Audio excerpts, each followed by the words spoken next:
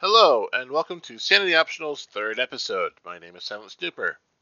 I'm thinking that I want to add a little music into the show, just a simple theme to start, and a divide between the main topic, the word of the week, and the science article.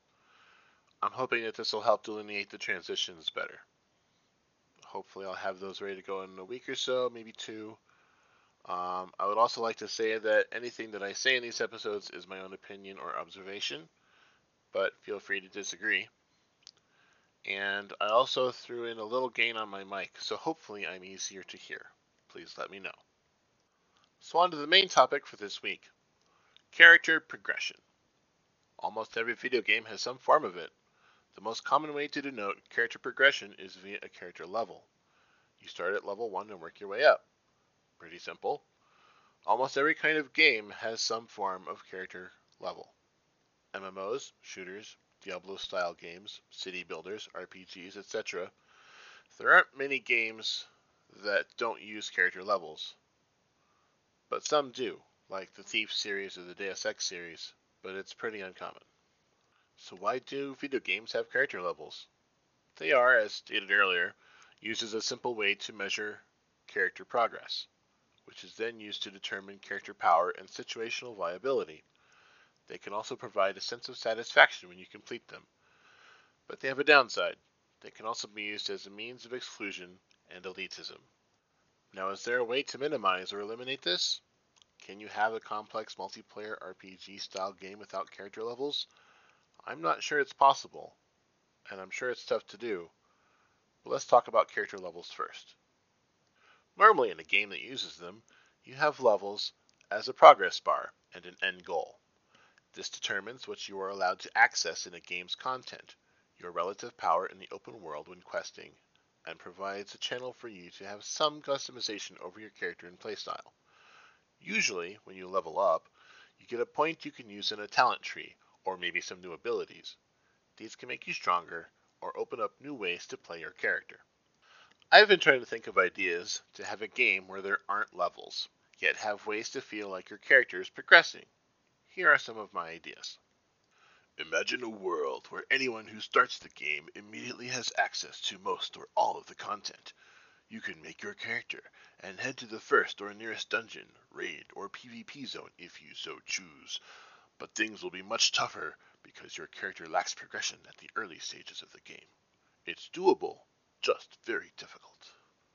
Now, my first idea is that as you quest, you get gear, like usual, and the gear provides some level of stat improvement. But when you complete all the quests in a zone, you acquire a piece of a particular set of gear. What I mean by that is, a set of gear is a specific group of items that you can equip on your character. Each item has their own statistics, but the more pieces you have equipped from that set, the more bonus statistics are unlocked. The pieces complement each other.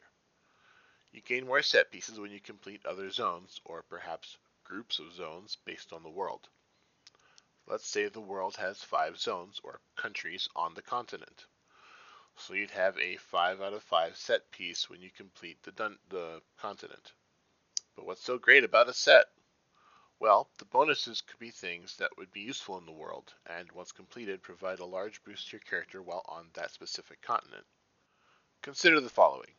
If you have 2 of the 5 pieces, you get a bonus to your movement speed, which would help you quest or farm faster. If you have 3 out of the 5 pieces, there could be a cool and useful random effect chance on an attack. Or it could be something social, maybe an increase to the chance of a successful speech check when talking to certain NPCs, or it could even be a reputation bonus, so that you get, say, 25% extra reputation points whenever you earn some. The 4 out of 5 piece bonus could be a profession related bonus, like an increased chance to crit when crafting something so it becomes a higher quality craft than the default quality of the craft.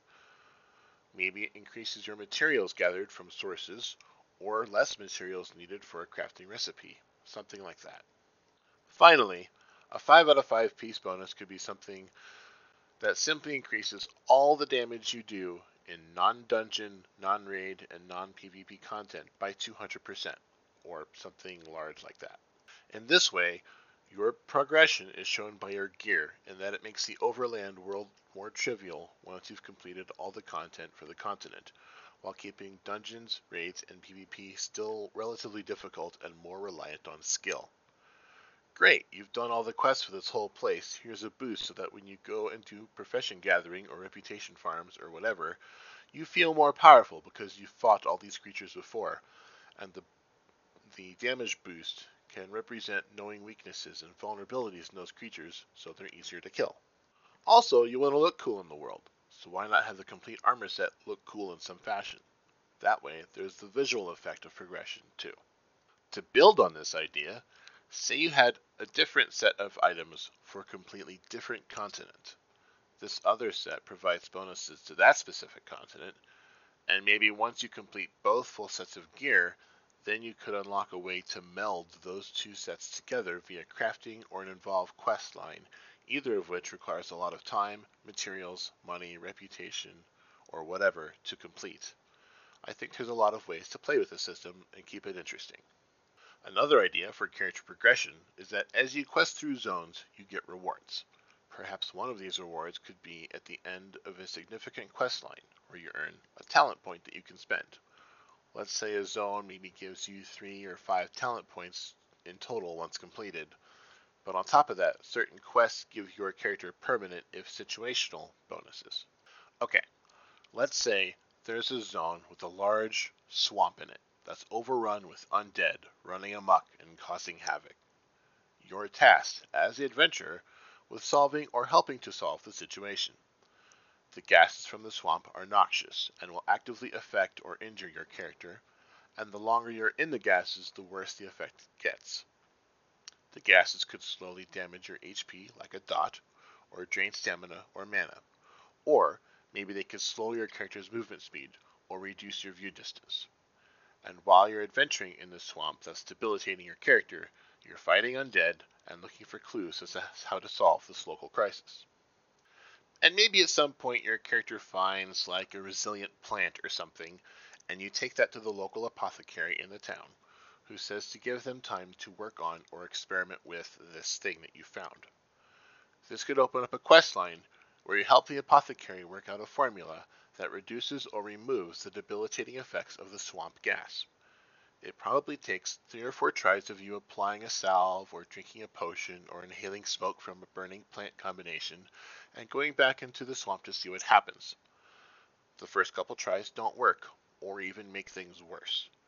Maybe the salve reacts badly to the gases and burns your skin, and the plant incense one actually causes your character to see things that aren't there, like swarms of monsters or standing in fire that follows you, or something like that.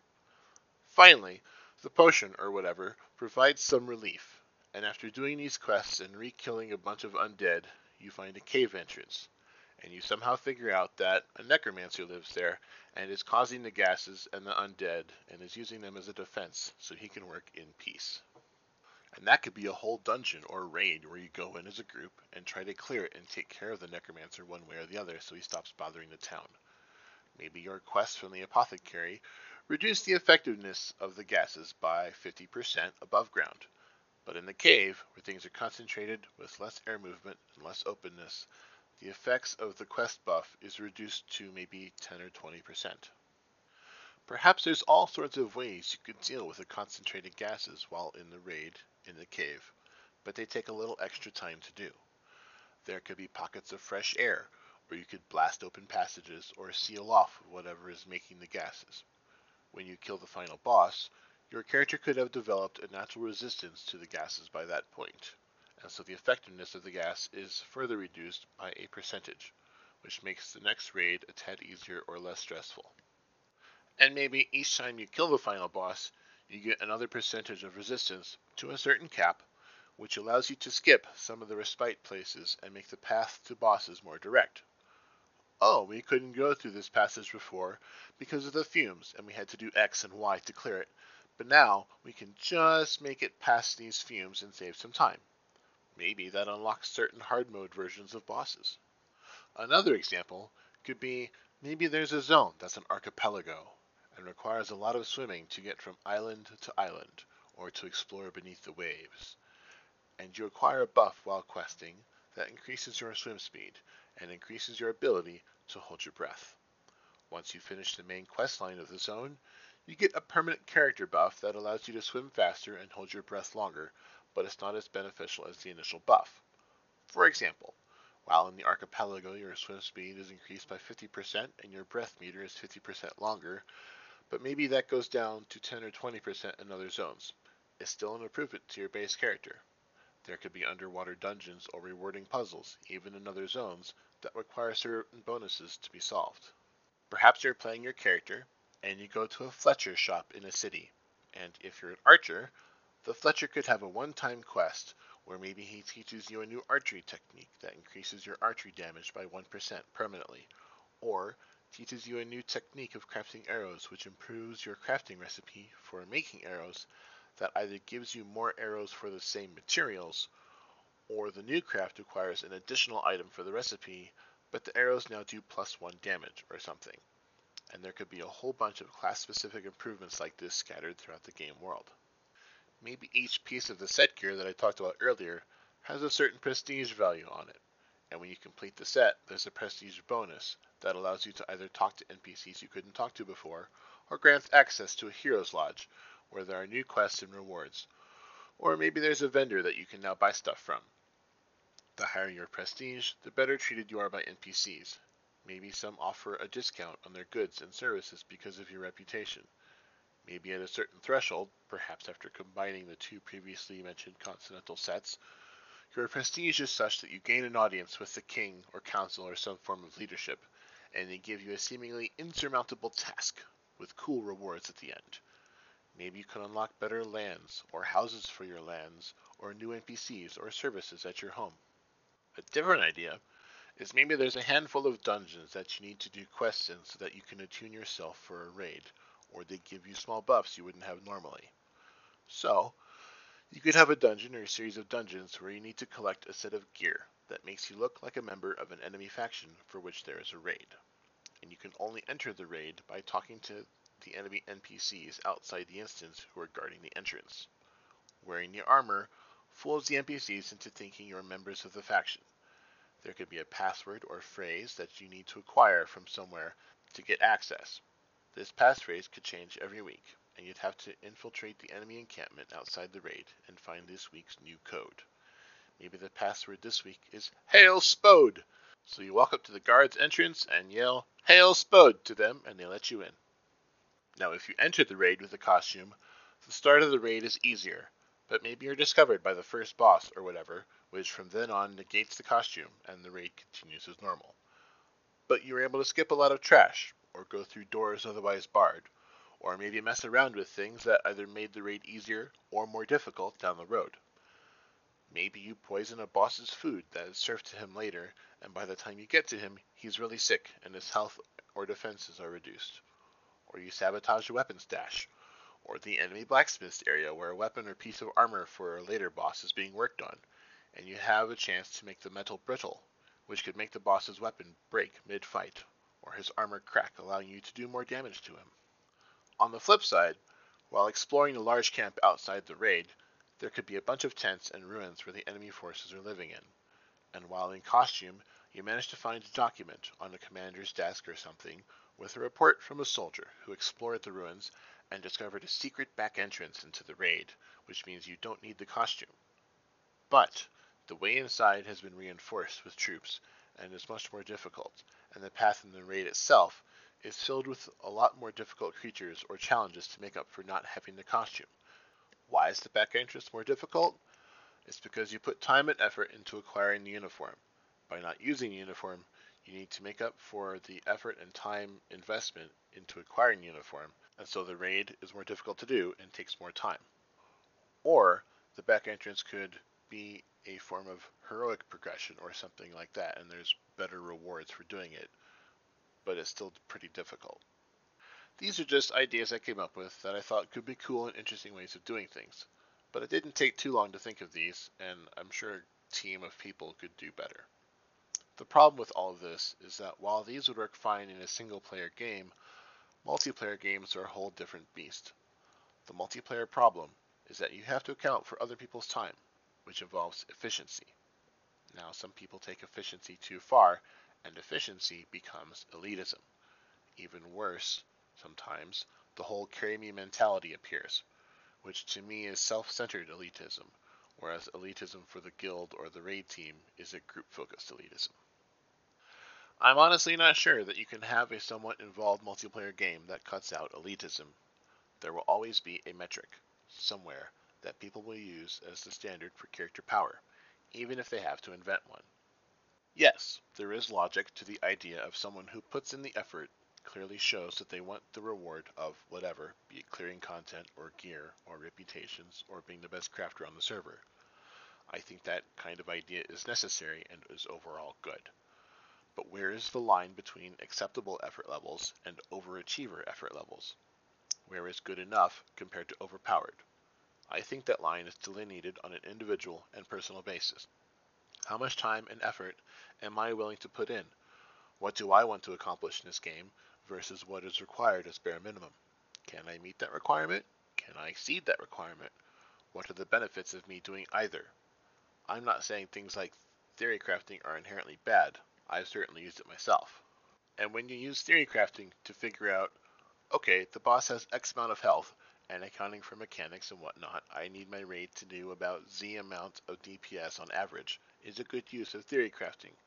And you'll have some people that pull 10% over that number, and you'll have some people that pull 10% under that number, and you can kind of balance things out. So asking for people to pull within 10 or 15% of Z number is a reasonable request for progression and when recruiting new raiders. But when theory crafting starts judging up efficiencies, like, oh, if I do this farm for hours upon hours and get this buff or new piece of gear, I can increase my effectiveness by 0.2%.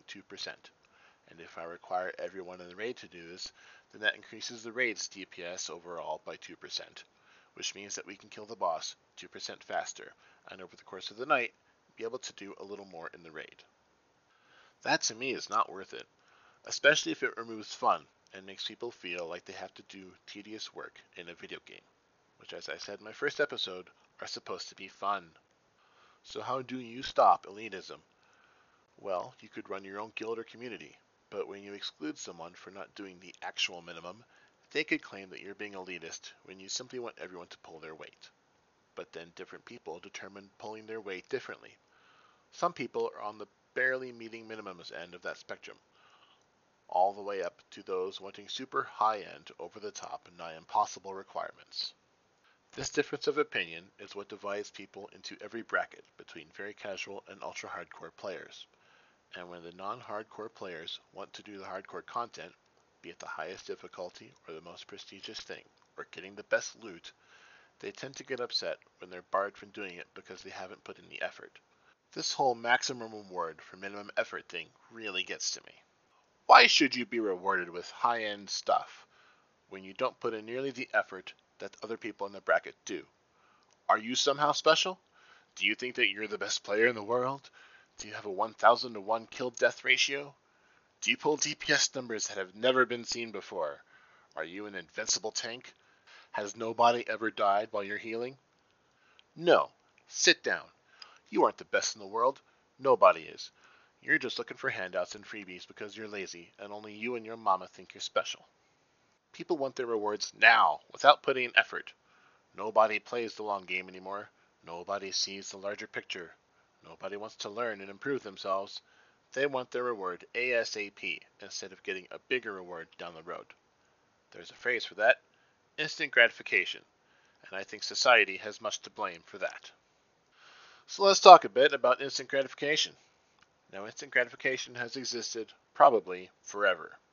I asked my parents, who have been around a while, if they remember instances of instant gratification when they were growing up, and what their thoughts on its prevalence was. They confirmed that while it was around when they were young, they weren't aware of it being any more or less widespread than nowadays. They brought up an interesting point, though. Back even when I was a kid in the late 80s and through the 90s, there was no internet. There weren't smartphones. Cell phones were still bricks and very few people had them, and also very few families had home computers. I used to think that the Space Invaders-like game on the TI-83 was a pretty sweet thing. If you wanted to know something, you had to go to the library. and look it up in an encyclopedia or check out a book on that subject. And if they didn't have it, you were SOL unless you went somewhere else. But you had to take the time to get there and look it up. You had to put the effort in. Nowadays, it's just like, hey Google, tell me about the Hindenburg or the migratory patterns of European swallows compared to African swallows. I think that so many people these days are so used to having so much information available at their fingertips instantly on their phones or whatever that some people think, I wonder what else I can get without trying. And those that don't take rejection well flip a lid when things don't go their way. Or they could just be spoiled brats who haven't grown up yet. And I think that instant gratification combined with greed are destroying our companies. Investors don't care if telling a video game company to release their newest game when it isn't ready destroys the game, the company, or reputations. They just want their damn money. They don't think that letting a game company finish their game is worth the wait. I think that all the investors in all companies need to be replaced with people who have long-term visions and plans. Not people who go, screw your company's reputation, screw your employees, and all the hard work you've been doing over several years, and launch your stupid game and give us all the money now at any and every cost. Disclaimer, I don't know exactly how this works. I'm assuming this is how this works because this sure seems to me how this works. Anyway, if you give people, for instance, CD Projekt Red, the time and resources to make the game they want to make and let them finish their product, then you can have a game that redefines a genre instead of a game that seems 80% complete.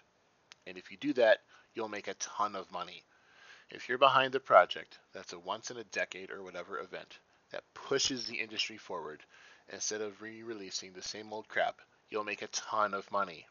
What happens when you release the same old tiring story with the same art assets and game modes just with a new coat of polish on them? The industry stagnates. You'll drive your customers away who want innovation and progress and new experiences. As an aside, part of the problem of the consumer is that there's a certain level of hype and expectation around certain games, and 9.9 times out of 10, there is no way a company can compete with those expectations. There's a reason Half-Life 3 isn't out. Another problem of instant gratification is that it can create addictive tendencies. As advanced as our brains are, they still have caveman impulses firing all the time. In my experience, people tend to prioritize short-term needs over long-term gains. Now, some of this is part of a chemical reaction in our bodies. When we get something we like or want, our brains release dopamine, which makes us happy. We like being happy, we want to be happy more, so we chase more dopamine and will cut corners to get it. Have you ever heard of an experiment similar to the following? There is a plate with a cookie. You tell a child that they can eat the cookie now, or if they wait 20 minutes, they get 2 cookies. What happens? Most of the time, the child eats the cookie before the time limit. Why? Because they can see the cookie, they can smell the cookie. They can't see or smell the cookie that isn't there yet. This experiment, commonly known as the marshmallow experiment, is an exercise in delayed gratification, which is an exercise in patience. And patience can lead to more profitable results in the long run. It just takes practice to learn patience. And now for the word of the week. This week's word of the week is, and I need to be careful saying this word because I could add a letter accidentally and very easily, Sitzfleisch. Sitzfleisch is a German word that translates literally as sitting meat or sitting flesh, or your bottom. But this word also carries connotations of being able to stay in place and focus on the task at hand and get the job done. If someone tells you that you have Sitzfleisch, it is a compliment, and that they believe you have the patience and fortitude to see a task completed. Sitzfleisch has 2 other meanings as well. The first one is if you know someone who is in a difficult situation, but is not actively trying to solve the situation, and is just hoping that the situation resolves itself. I know I've done that a time or two. The other meaning is having the patience needed to sit through a long performance, like an opera or a terrible movie, but most of the time, Sitzfleisch refers to patience and staying on task and focusing to get something done. Mark Twain once said about German words, which can be very long and convoluted, that, quote, some German words are so long that they have a perspective, end quote. And I think that's a pretty brilliant statement. And now for science. How can you become more patient or choose delayed gratification? The AsilenceDaily.com One study by neuroscientists at UC Berkeley suggests that using your imagination can cause you to see long-term benefits of a now versus later choice and make the right choice. Study participants were placed into an MRI machine, not all at once, mind you, and one group was given a choice, and a second group was given a second choice. Both choices involved receiving money over a certain amount of time. While the amount of money was the same, the way the question was asked and framed were different for each group. The first group's choice was to either receive $100 tomorrow or $120 in 30 days. The second group's choice was to either receive $100 tomorrow and no money in 30 days, or no money tomorrow and $120 in 30 days. Afterwards, some participants said that they made their choice by thinking ahead and imagining what the difference would be in the end. One person reported that while $100 tomorrow would be nice, the $120 was better in the end because that $20 was basically a free tank of gas for a week.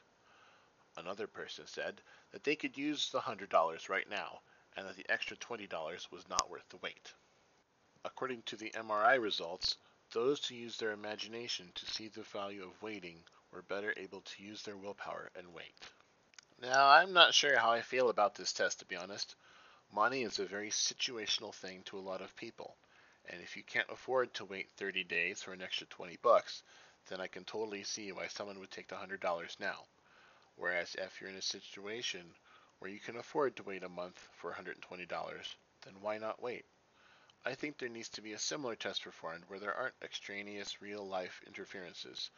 Something where you can have complete control over the parameters would be ideal. If you really want to test people, get some people who are really hungry and do the marshmallow test on them, but with, say, tacos. Place a nice, fresh, steaming taco in front of them and say, you can have this now and no tacos later, or you can wait 30 minutes and have 3 tacos.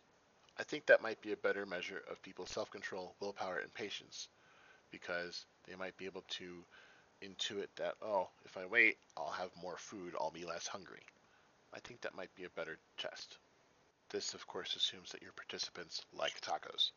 As an aside, I came across some interesting information about how sometimes marketing can alter a person's perspective and increase their patience. In the 1970s and 80s, Heinz ketchup was being sold in those glass bottles with a tapering neck and an opening about the size of a US penny, and it was notoriously slow at making its way out of that opening. You had to shake or tap on the bottle to get the product out. I remember sticking a knife in there trying to pull out ketchup. People didn't like waiting for this process. Marketing executives and Heinz came up with the tagline, "It's slow good," in an effort to increase the confidence of consumers that while there's a wait, it was worth it. They correlated the quality of the ketchup with the thickness, and so people were more willing to wait. Well, that's it for this week's episode of Sanity Optional. I apologize if it seemed a little ranty. Thank you for listening to the episode. If you have any topic ideas or suggestions and feedback, please let me know at sanityoptionalpodcast@gmail.com or on r/sanityoptional. And please be courteous. Sanity Optional Podcast can be found on Spotify, Pocket Casts, or Apple Podcasts, and if you want to listen to this on a different platform, please let me know and I will see what I can do. Finally, I hope you have a great week, and stay sane if you want.